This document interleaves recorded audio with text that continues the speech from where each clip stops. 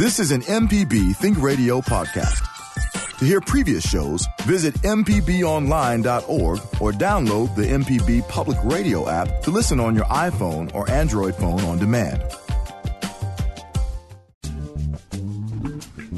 From MPB Think Radio, this is Now You're Talking. It's a show about the most interesting people and stories of Mississippi. Hey, look, today we're going to sit down and talk with United States District Judge William Alsup of the Northern District of California about his newest addition to his catalog of works on the Civil Rights era. One Over is the story of a boy born here in Mississippi to parents who believed in segregation and that boy's journey over to the right side of history. Plus, Michelle and I will talk about the latest headlines in this weekend's roundup. And also, too, if you'd like to be part of the show, give us a call. It's 877-MPB-RING. That's 877-672-7464. Or you can email us at marshall@mpbonline.org. Stay tuned. This is Now You're Talking on MPB Think Radio.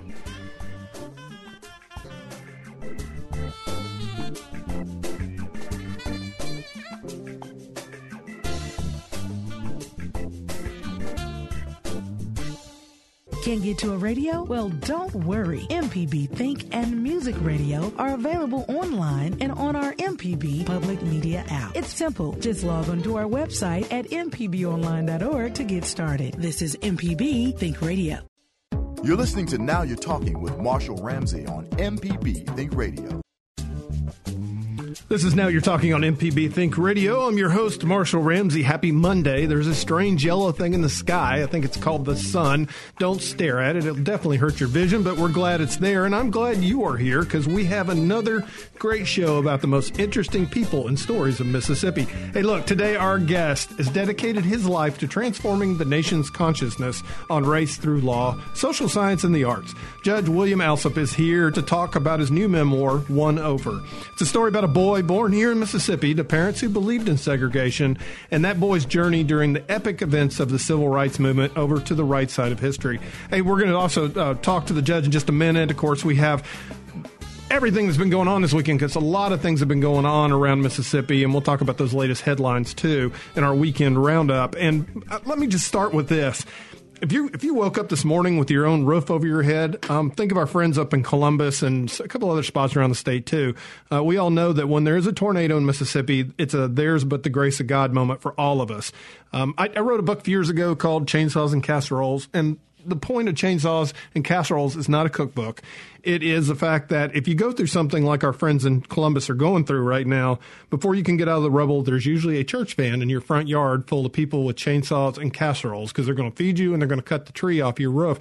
And we saw a lot of that going on up in Columbus over the weekend. A friend of mine, Slim Smith, is a columnist up at the Columbus Dispatch. And, you know, he was out and about on Sunday trying to pick up stories and hear from folks. And he just basically said, Marshall, he said, look, this tornado was particularly cruel, that it cut through some of the poorest sections of Columbus, and it hurt people that really did not have much. And so, you know, I mean, when something like that happens, and of course it was rough all over the state. I was driving to New Orleans in it and got into some of the storms, and it was tough. And so I'm just, you know, it's so sad that anybody lost their life. Apparently, there was a 20-minute warning from the Weather Service on the tornado coming, and I wanted to say congratulations and thank you for that, because that probably ended up saving a lot of lives, too, because you knew it was coming. But it's tough, and you just that's part of Mississippi in the springtime and something that we all live. But we know that when it happens to somebody else, it could have happened to us, and I think that's why we are always so motivated to get up and get busy, too. And I want to touch on this real quick, too. I found out this morning that a high school classmate of mine passed from cancer. She had done everything in her power to live. She loved her boys, and basically with her whole heart, and she still lost the battle. Look, it's a sobering way to start the week, and frankly, it's one that had me feeling sad and a bit contemplative, too. See, I had cancer a few years ago, but it was caught early, but I know it can come back at any time. So anytime this happens, I kind of get hypersensitive about it, particularly when I know somebody who gets the disease. And I am this morning, trust me. It's hard not to be a little bit upset, and I'm thinking about Diane and about how bad she wanted to live. And Diane is just like so many of my friends who've died from the disease. And so I think we all just take each breath for granted. Life is so fickle. You know, I mentioned that I drove to New Orleans, and I came back that night, Saturday night. We went down to go see LeBron. That was fun. We drove past that horrible wreck. There was a wreck here in Jackson on I-55 near Lakeland Drive. It was a car full of kids, and Michelle and I are going to talk about that in just a second, how terrifying that is as a parent, because a lot of times our kids get in the cars with people, and you just never know, and they got in a terrible wreck. A 15-year-old child lost his life, and several of the others were very, very injured badly. Look, I went past it. I saw the wreckage, and I knew that something bad had happened on that. You just could tell. And so I just want to say this morning I was praying for the parents because, life is just that fickle. And I'm not trying to bum you out. It's just me thinking out loud about a few things. It's the stupid little things I get outraged about every morning, and then I leave the big things in my life that I should be outraged about untouched. And this morning I was looking at my phone screen and realizing how much of my life is wasted looking at a screen. That's not good either. But all I can do is breathe and be better in this moment. And I prayed for Diane's husband and 2 sons because, I know they're hurting this morning. And the dad's probably just thinking, what am I going to do right now? I lost touch with her after high school, but I got to know her again and followed her story since she got sick. And I liked her in high school, but I really grew to admire her as she fought her last battle. So it's Monday morning. If you have a dream, chase that dream. And if you have a relationship that is strained, mend it. If you have a mess to clean up, get busy and clean it up. Don't take a darn thing for granted. And I could be the last mistake you ever make. And it's just something we all need to remember, that sometimes we just sleepwalk through our lives. Michelle, good morning. Good morning. How are you doing? Caffeinated. Me too. Right now. Caffeinated. I'm just ready to go on a Monday. So. Yeah, Mondays are, some people used to say Mondays are hard. You see the memes and things like that. But I love it. I'm not going to hate 1/7 of my life. Exactly. We look at Mondays as the beginning of a new work week. So I like it. And our show is on Mondays, so of course I love Mondays. Well, good. I'm glad you don't hate Mondays because that would mean you did not like our show. Exactly. That would make me sad.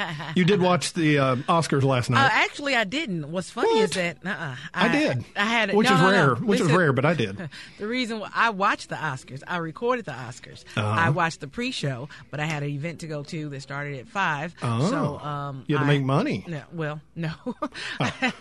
It was a musical event. Okay. So I went to that and recorded the rest. But when I got home, I made sure to see who won and things like that. Yeah. That's what I wanted to talk about. I'm so excited about the winners. Shocked about a few, but not shocked about some. Right. A lot of people were thinking Black Panther would take the big titles, home. They got some, of course. Creatively, they won a lot of awards on that end. I'm glad about that. It got a lot more than normally a superhero movie would get, though. Right. But it was a very good movie. In its own right. Right. Yeah. But Green Book, Best Picture. Yeah. Spike Lee's not real happy about it. No, but, I'm not going to say. I know. He said, every time there's a movie about somebody driving somebody, I lose. He had a couple drinks. But he did win. He did finally win his Oscar. He won Adapted Screenplay. Yeah. And so that says something to his efforts and his work. A lot of people say it was a long time coming again. Glenn Close, wah, wah, wah. Well, she looked like an Oscar. Well, she did. I love her. She's infectious to me. She does not age. No. I've always admired her, but like she said, it was bittersweet. She said, if I win, my winning streak of not winning would be over. And so she's like, I'm kind of torn about it. I want to win, but I don't. She's like this generation's Susan Lucci. Exactly. So she didn't take that one home. Again, I said, Lady Gaga. By the way, have you seen the performance with her and Bradley Cooper? Yeah, if they'd gotten any closer, I hope they had breath mints. We'll just put it that way. It was like, ugh. But you know what's funny? I love. A lot of people were saying before the movie came out, can she pull this off? They were thinking about Beyonce in that role, and I just fell off my chair. I was like, no. I'm glad he picked the right person to play this part. This movie has been adapted 3 times, I believe. Yeah, it is. Judy Garland and then Barbara Streisand and Chris Christopherson. When I look at the greats that played this role, they picked the right person. No, she did great. And I tell you what, if you saw her acceptance speech, it was a home run. Don't give too much away because I'm going to watch it tonight. Okay, she won, okay? But I'll just say this, and I'm going to give this away because her acceptance speech, because a lot of people are like, I don't watch the Oscars because it's too political. Well, usually people are mad because it's political because it's politics against what they think. Well, it's a platform. So use your platform. I'm sorry, man. When you got like 3 zillion people watching it, use your platform. Yeah, exactly. But, I don't care. Because I am political. I do that for a living. I throw out cartoons. But her speech last night was a little bit different. It was very strong, and I was just thinking, somewhere in the world, there's a child that's watching this with a dream. dream. And he or she may feel like there's too many obstacles in their way and the world's against them, but they're sitting there watching the Oscars and they just heard Lady Gaga sing a song and then win an Oscar for it. Mm-hmm. And, then Lady Gaga gets up there and looks them in the eye saying, don't quit. Mm-hmm. And, I know people want entertainers to just entertain, but Lady Gaga probably just helped a kid whose star will eventually burn just as brightly as hers, and that was a good thing. Well, actors, actresses, you and I, anything, any platform you have, any responsibility you have, you need to use that for something and to make a change. I believe that. That lit my Facebook up this morning, man. People are like, I don't want to hear. I tell you what, here's where I kind of think about it. I went to a concert. There was a group that Amy and I really love, and we went to go see them, and they just basically screamed at us about their politics. And the thing was, we agreed with their politics, but we were just kind of like going, okay, that's. I don't mind though if a actor or actress or anybody, athlete or anybody else, like LeBron. Well, LeBron, speaking of LeBron, but what he did with the school. Put your money and your effort where your heart is, and I'm okay with that. It works out great. Speaking of LeBron, took my boys down to go see the Pelicans play the Lakers. Okay, the Lakers are just not very good this year. But LeBron was there, and, hey, get a chance for my son to be able to tell his kid, yeah, I saw one of the greatest of all time. So I thought that was pretty cool. But it's always fun to go to New Orleans, and, of course, we're right in the middle of parade season. And last night, not Saturday night, of course, as we had the thunderstorms up here, they had one come through New Orleans as well. And my phone went off, like sometimes your phone does go off, and, there's a weather warning. And the National Weather Service, it was kind of interesting. You can always tell you're in New Orleans. It was basically telling parade participants they should seek cover. And I personally thought it should have said something like this. This is the National Weather Service. Go refill your drinks and come back in about 15 minutes. And I think that would have probably been a little bit more accurate. But it was, like I said, it was fun. And afterwards, of course, getting out of the parking garage and driving around New Orleans in the pouring rain, and everybody, the pedestrians all had about 17 hurricanes. And so they were wandering into the middle of the street. By the time I got on the interstate, I was just kind of like, okay. I was like, I'm just so glad that I only have 3 more hours to drive to get up there. Because it was just like, oh my gosh, getting out of New Orleans is like without running over somebody. But what happened was the Lakers bus was leaving the arena. So I pulled in right behind the bus and followed them out with a police escort. Smart like that. That was very smart. Yeah, a lot of rain though. And by the way, I want to throw out a heartfelt thought to my folks up in Oxford. Y'all had a rough weekend, and I'm not just talking about the rally. You had a water main break, so you lost all your water. You had the rally going on up there, which, by the way, that rally happened because of Ole Miss's past, but it failed because of Ole Miss's present. I was so proud of the students, not just the counter protesters. I'm talking about the students that, even though there were threats to them, to their personal safety, that was coming over Facebook Live. And I saw some of the videos. They still went to class. They still pushed forward. They said, you know what? We're not going to let hate slow us down. And I was so proud of the students. And, at the end of the day, I think that, they say love wins, but I think hate lost. And it was really a great weekend on that. But, it's like with all the rain North Mississippi had, you had dams that are about to fail. Here we are down in Jackson. We had like a couple inches of rain all week. They had a couple inches of rain in like an hour. All over the Delta. And I'm feeling sorry for the farmers right now, too, because this is just like, how are you ever going to get a crop in the ground if it's like 3 feet underwater? It's like everything is flooded. So, but it was a tough weekend up in Oxford. But at the end of the day, I think it turned out to be a very good thing for it, just because how everything turned out. I agree. And also a good segue into our guest today. He can actually speak on that. And all kinds of things. And think about this. This is 2019. And back in his time, things like this was happening. Right. So, the question, you can throw out the question, have we changed? Have things gotten better? Yes or no? A lot of people may have comments or questions about that, but we welcome your comments and questions today with our guest and to the issues that are at hand. Yeah, we always want to hear from you. And, of course, that number is 877-MPB-RING. That's 877-672-7464. Our guest coming up is Judge William Alsup. And I tell you what, we're going to take a quick break and we're going to talk to him. Stay tuned. This is Now You're Talking, only on MPB Think Radio.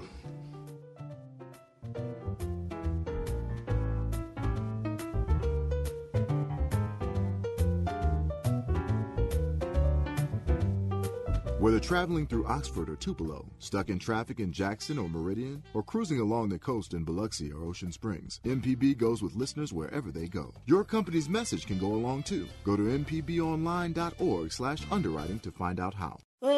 For moments in Black history, we salute Fannie Lou Hamer. The civil rights activist Fannie Lou Hamer is known for her words, "I'm sick and tired of being sick and tired," during her testimony at the 1964 Democratic National Convention. But the Mississippi native would also lend her voice to many freedom songs during the civil rights movement. Fannie Lou Hamer was a true champion of the people, and we salute her leadership. This has been MPB's Moment in Black History. The information presented on this program is meant to provide general information about the topics discussed and is not necessarily the opinion of Mississippi Public Broadcasting. The information presented does not create any type of relationship between the hosts and guests and the listening audience. Please consult an appropriate professional for guidance about your concerns. You're listening to Now You're Talking with Marshall Ramsey on MPB Think Radio.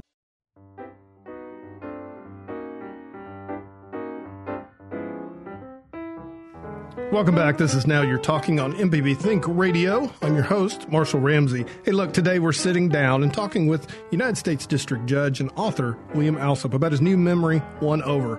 Judge, welcome to the show today. Thank you for taking the time to visit with us. Pleasure to be with you. I tell you what, we are trying to dial up some good weather for you when you come back. I mean, it's been rough this spring. I know you're in San Francisco. You have beautiful weather all the time, right? Well, actually, right now, no. We have a storm right outside my chambers window, and it's been waterlogged a couple of months, but nothing like what you got over the last few days there in North Mississippi. My heart goes out to those people who suffered. Yeah, it's been tough. Look, I really thank you for coming in, and I mean, we're talking to us, and I'm really, really excited about your new book. I mean, what a great story you've got to tell. I guess a good place to start. I mean, you were born right around the end of World War II here in Jackson. Talk about what it's like growing up in Jackson in the 50s and 60s. In that time, when you're growing up as a kid, you don't compare yourself to the rest of the world. The world you immediately around you is what you know and what you come to accept. And, of course, in those days, there was no Internet. There was very little television. We had just one station, and that came along in 1953. So it was a much different world, a much more insular world than we have today. Well, I mean, that's fascinating because I was thinking about that. Like you didn't have national news, you didn't have social media, you didn't have all these things to compare yourself against. You were basically growing up listening to your parents, who were good people, but they had particular views that I guess we'll let you talk about in a second. And then also, too, what your preacher would say and what the government leaders would say. So you really, I mean, to me, it's fascinating that your viewpoint shifted from what was the norm. And I want you to tell us a little bit about that. Of course. My mom and dad were from Texas. They came there in 1940 looking for work. They spent their last dime on a watermelon. My mom was pregnant. She had a craving for watermelon. And eventually my dad did find work after the war. They grew up in Texas and accepted segregation, racial segregation as a way of life. They didn't preach it. They were both quiet, so we were lucky in that respect.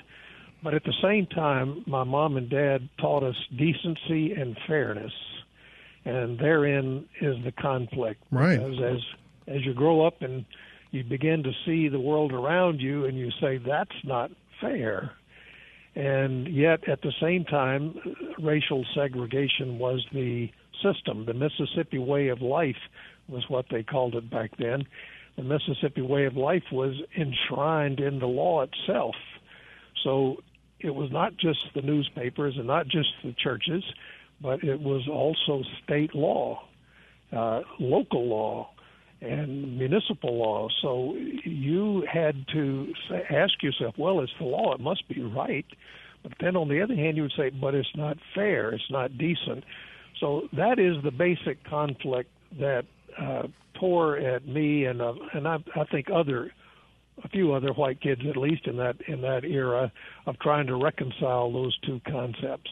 Well, Judge, what part of town did you grow up in? Because I know you went to Provine, and in that part of town, did you ever run across many African Americans? No. Well, yes and no. The state was 42% African American at the time. I think it's slightly less than that now, and of course you would have many interactions, mostly downtown, when you were walking along the same sidewalks together or shopping in the same stores together. And occasionally there would be someone who would come and help us plow the field, for example. So yes, there an African American. So that would be some of the ways in which we interchanged. But for the most part, it was segregated. So I went to an all-white high school. It was segregated by law. Every school I went to up until my second year at Mississippi State was segregated by law. And so we did not get that the kind of interchange that we should have gotten, and but by law we did not get. So I grew up in South Jackson on Terry Road, in the working class part of town, not the fancy part of town, which is the north part of town, but the working class part of town, and near Colonial Drive and Terry Road. Some of your listeners might know where that is.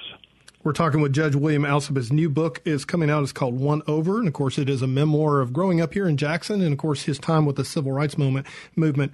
Your older sister apparently must have been pretty tough in her own right. She taught you to stand up for what was right.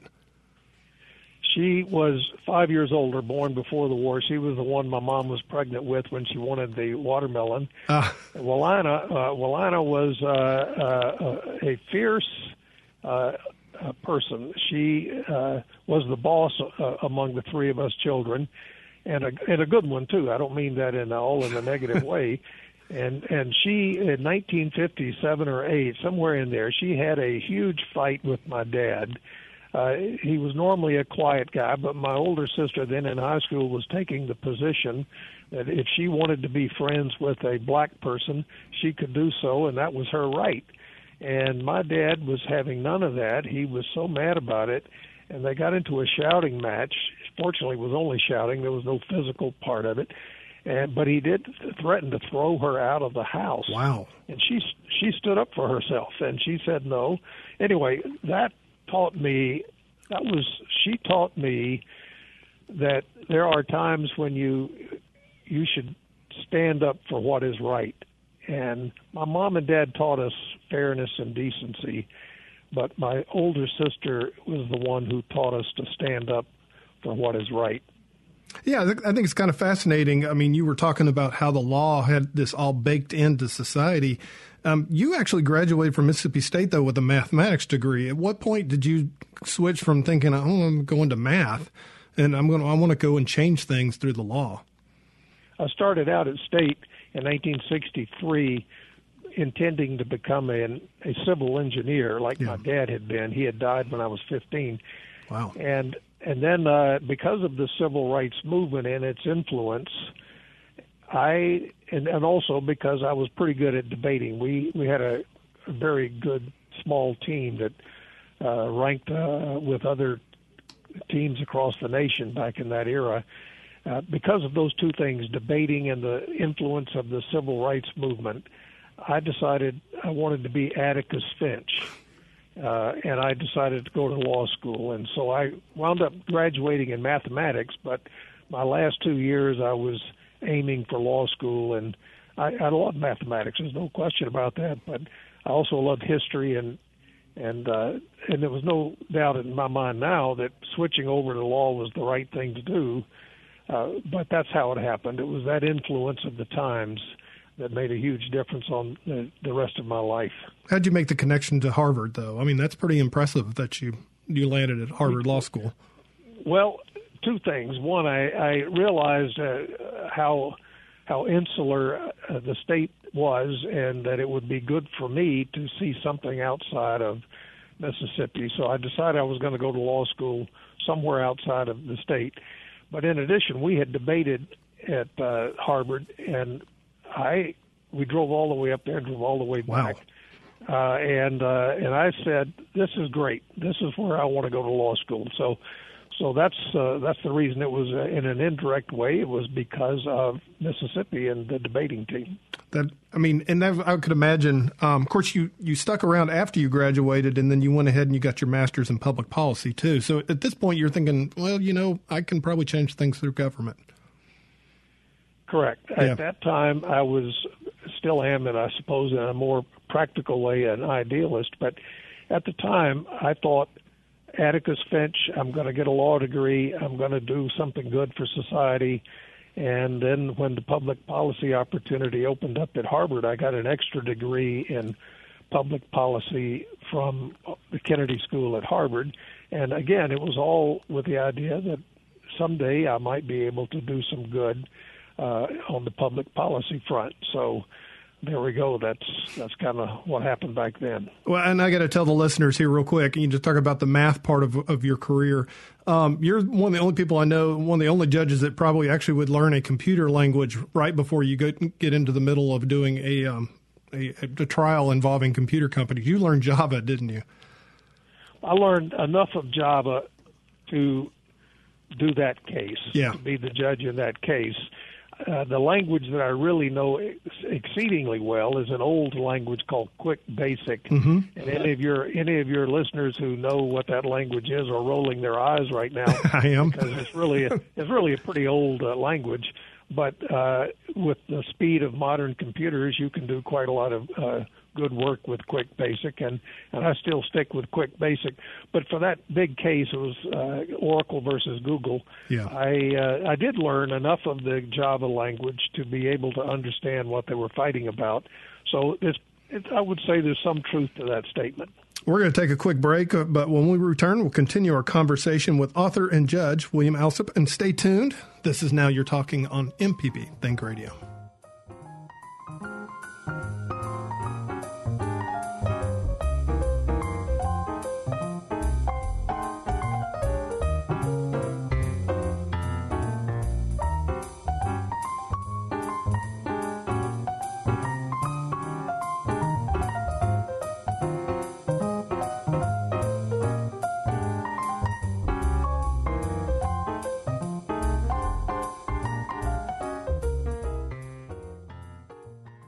MPB listeners pay attention to quality.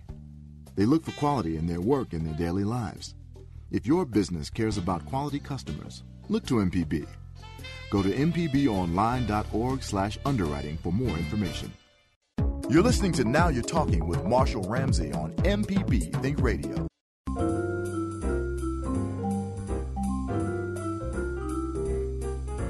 Welcome back. This is Now You're Talking on MPB Think Radio. If you've just now joining us, we've got a great guest on today. He's United States District Judge and author William Alsup, and we're talking about his new memoir, One Over, and, of course, a pretty incredible life as well. Judge, I tell you, you graduated from Harvard, public policy, you got your law degree, you did a little bit of private practice, but you got the law clerk with a Supreme Court justice. That's a pretty darn big deal. How did that come about? Justice Douglas, William O. Douglas on the Supreme Court, heard about the Kennedy School program, joint degree program, whereby you'd get a law degree and a public policy degree, and he decided he wanted to hire a law clerk to help him with his caseload who had graduated from that program.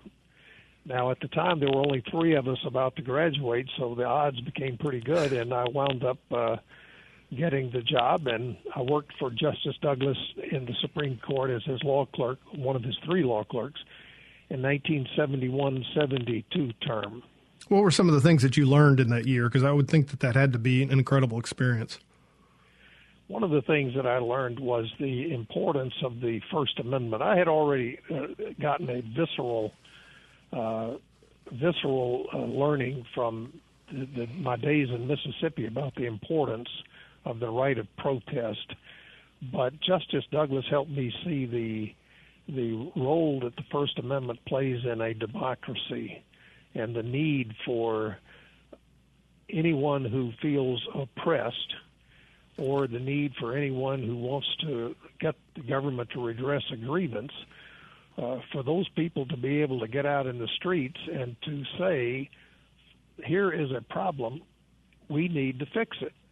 That's a very important right, and it goes hand in hand with democracy in our country.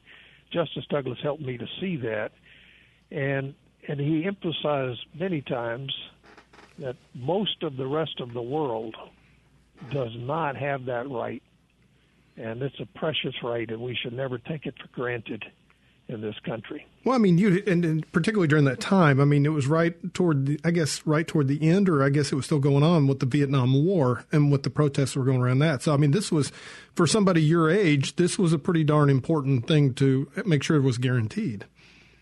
Correct. We had not only the civil rights movement and Dr. Martin Luther King, who preached and lived by a code and creed of nonviolence. That was very important to the civil rights movement. But we also had that followed by an era of protest against the Vietnam War, right? Which so it was a 1-2 punch, so to speak, in the early '60s, and then that melded into the late '60s into the anti-war movement. So yes, the First Amendment was front and center during the '60s.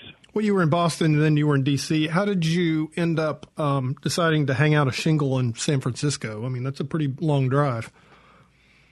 Correct. Well, first I went back to Mississippi and started practicing with the only little small law firm that would represent both labor unions and African Americans. Wow. Okay. His name was Dixon Piles, and I went in with my Dixon took me and Danny Cupid, who is the hero of the story, really, the one-over memoir. Danny was my roommate in college, and he's now a famous lawyer in Mississippi. Danny and I went in with Dixon, but after 6 months, we were going broke, really, and I had nothing to fall back on. So I said to my wife, I hate to say it, but in order to support the family, we got to go somewhere else because we're not making any money. And everything I had done was some big civil rights case against the city of Jackson, which, by the way, we ultimately did win, but it took a long time. And no fees were coming in, and I had mortgage payments to make. So with great heartache, I decided to leave and come to San Francisco, where my wife had been from. So that was that's how I came out here. Yeah, but to say you were brain drained before brain drain was cool. Yeah, sort of, I guess. Yeah, in some ways I regret it, but it worked out great because I've got a tremendous job that I am very privileged to have. So, yeah, it worked out great. To be a U.S. district judge in San Francisco is a very good outcome. Yeah, and you've done it nearly for 20 years, too, because I remember it was, around 1999 when you were nominated. So, I mean, correct. Gosh, that's right. That went by fast. You said it. It did go by fast. Well, talk a little bit more about your childhood. Of course, you said you had an older sister. Were you two the only kids? No, I have a younger sister, and she and I were the students in the kindergarten class that my older sister set up. Okay. I think in my childhood, let me focus on at Mississippi State. Okay. I think the thing that I'm most proud of is the work that Danny, the fellow I mentioned, Danny Cupid, C-U-P-I-T, and I did to bring the first African American ever to give a speech at any traditionally white college in Mississippi. Believe it or not, in the 60s, up until 1966, no black had ever given a speech at a white campus. That's hard to believe, but that's true. And Danny and I wanted to have Aaron Henry, who was president of the state NAACP, come and give a speech. I was president of the Campus Y, and he was president of the Young Democrats. So we applied. Under the regulations, you had to apply to bring in a speaker. So we applied, and we were turned down. And on the ground, under this regulation, that he was too controversial. Well, we knew that wasn't the real reason. Right. The real reason was that he was African American, and the State Board of Trustees, there's no way they were going to allow that. So I wrote a letter to the President Giles and saying that we were going to bring a lawsuit. Now, this lawsuit was Danny's idea, and Danny had worked it up and gotten a lawyer for us over in Greenville. And so we had decided. It took a while for me to work up the courage to do this, but I was going to go along with Danny on this and join the lawsuit. But I wanted to write a letter explaining ourselves, hoping that we could at least do it in a genteel way. So I wrote a letter to the President Giles, and he gave the letter to the State Board, and the State Board backed down and allowed Aaron Henry to come.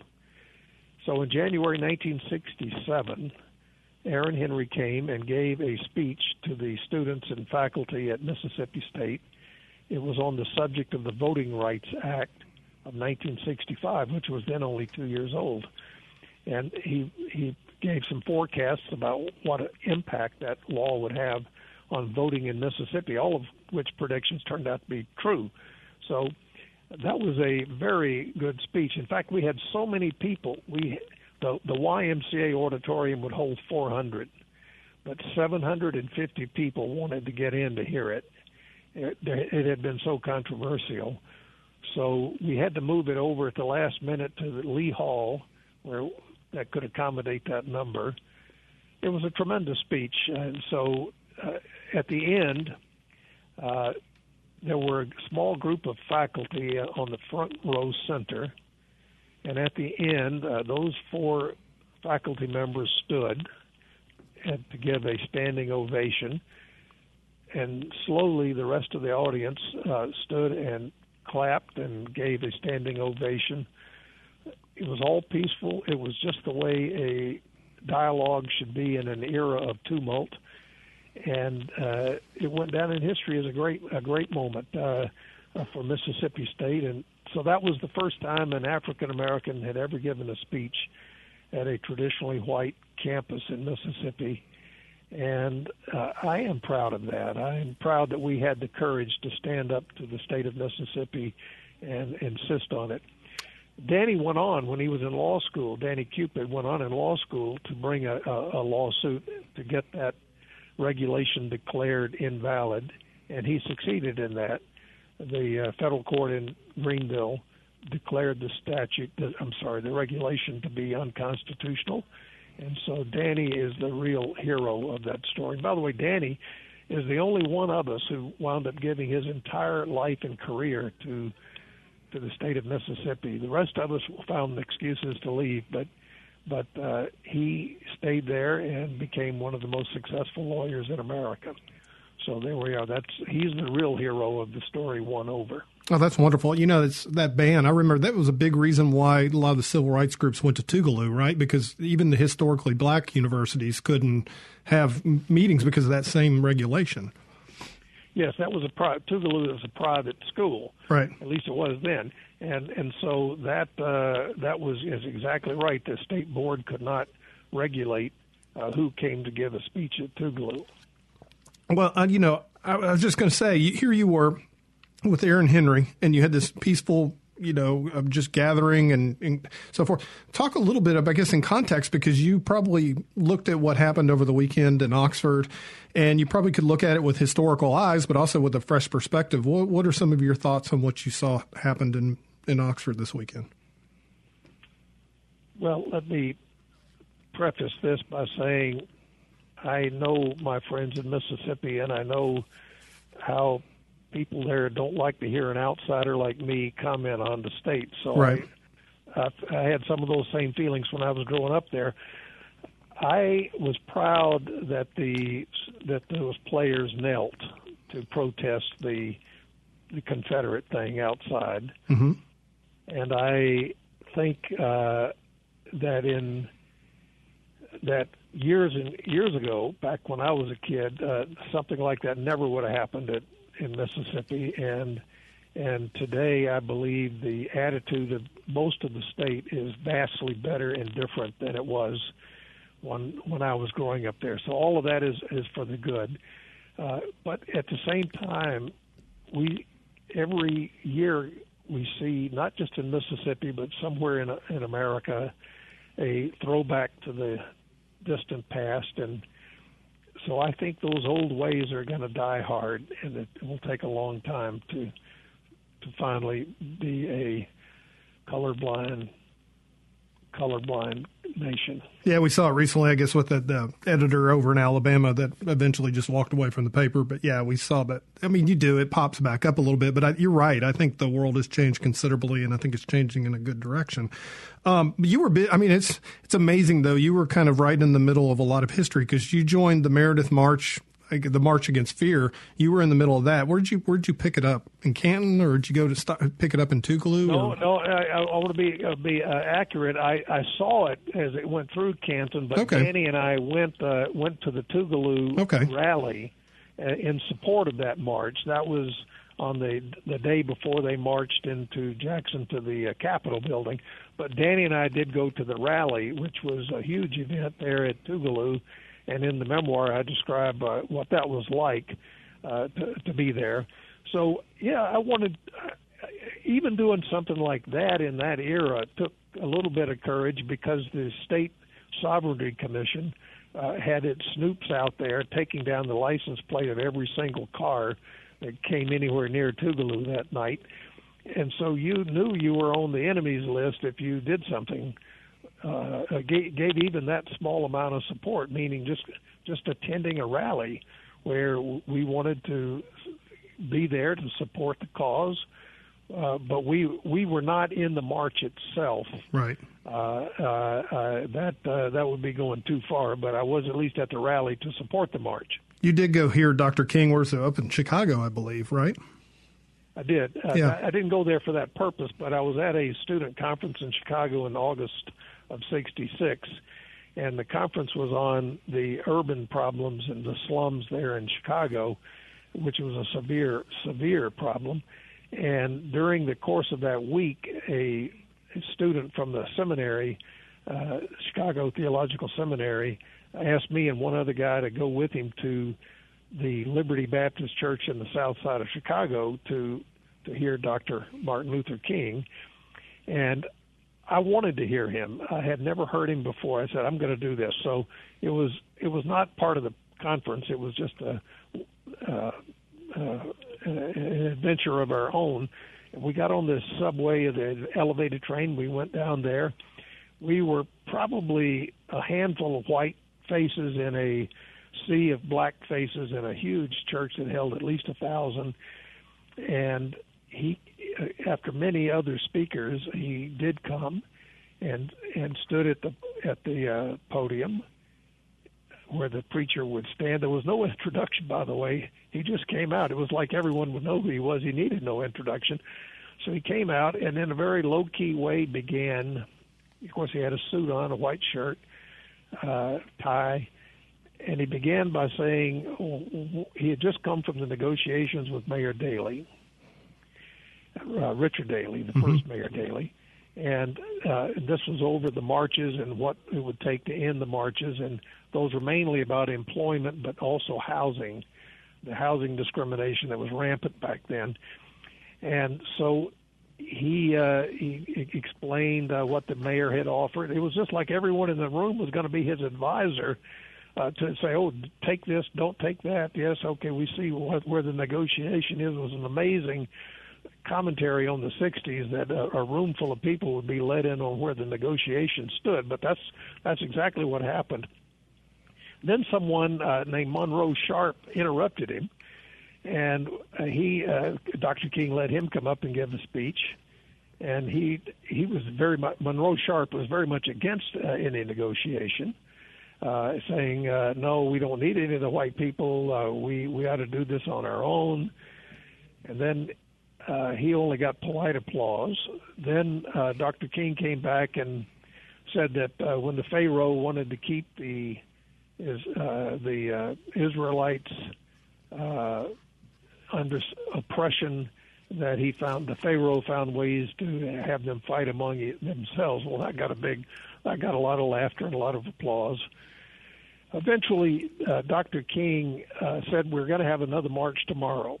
and it would leave from that very church and then go to I don't remember where now, probably either Cicero or one of the other Gage Park, I think it might have been, and then he lapsed into, not lapsed, that's the wrong word. He moved into the things we remember him most for, that remarkable cadence that he had that could encourage you, inspire you, and it was justice is on our side, freedom is on our side, we must be peaceful, always peaceful, and we shall eventually overcome. It was very moving. I'm not saying those were the exact words that he used, but that was the way I took it. And I must say, I thought he was the best orator in my entire life that I've ever seen.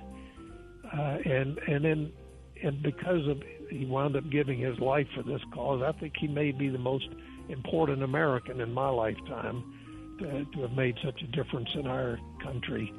We're going to take a quick break. We'll be right back. I tell you what, it's a time for the final break, and when we return, we'll wrap up our conversation with Judge and author William Alsup. And if you have any questions or comments, you can call at 877-MPB-RING, or you can email me at marshall@mpbonline.org. Stay tuned. This is Now You're Talking on MPB Think Radio.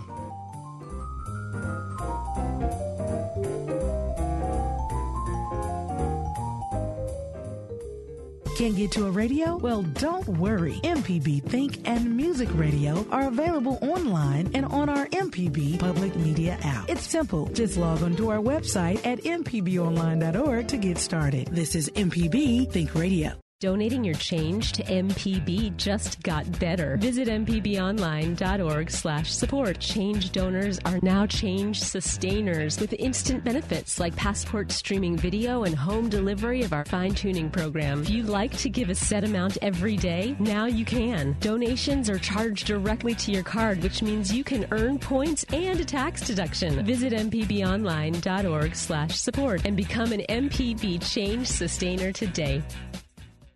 You're listening to Now You're Talking with Marshall Ramsey on MPB Think Radio.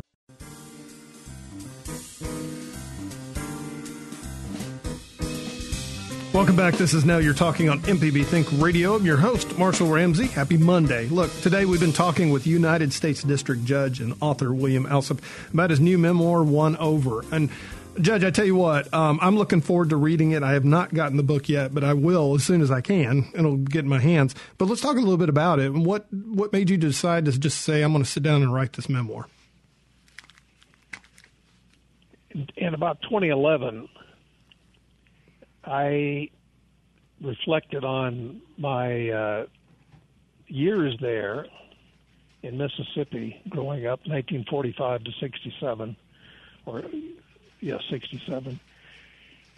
And I thought in a few years there won't be many of us left, or maybe none of us left, to tell that story of what it was like, what it felt like to be in that oppressive system, even on the white side of the equation. And I thought I would, and I thought I was witness to history enough that I had some interesting memories to relate, and in a small way I was enough on the fringe of the civil rights movement that I thought a few stories like the Aaron Henry story would be worth putting down on paper. Now, I want to be very clear. I am not holding myself out as any kind of hero.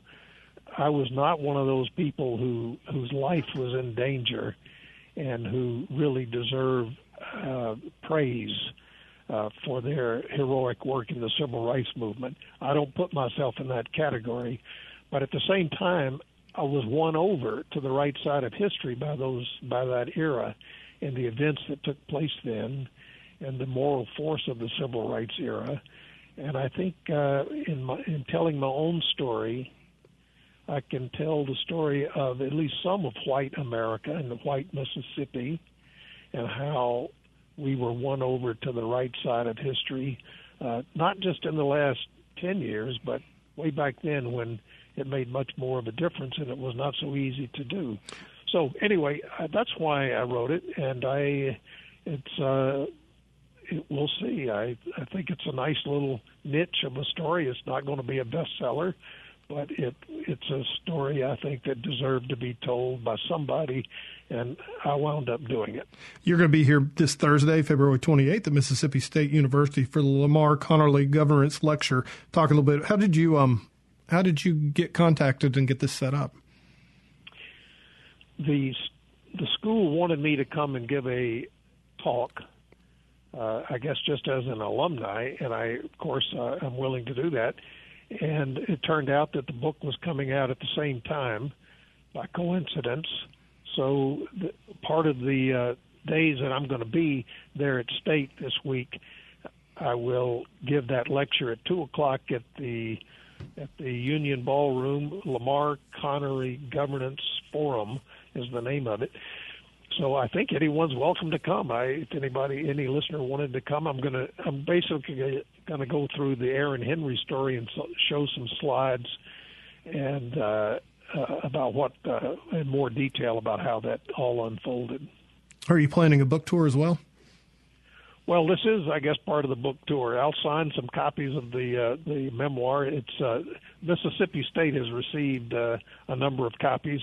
And so people are just now beginning to get their copies. I just received my own copy yesterday, so this is hot off the press.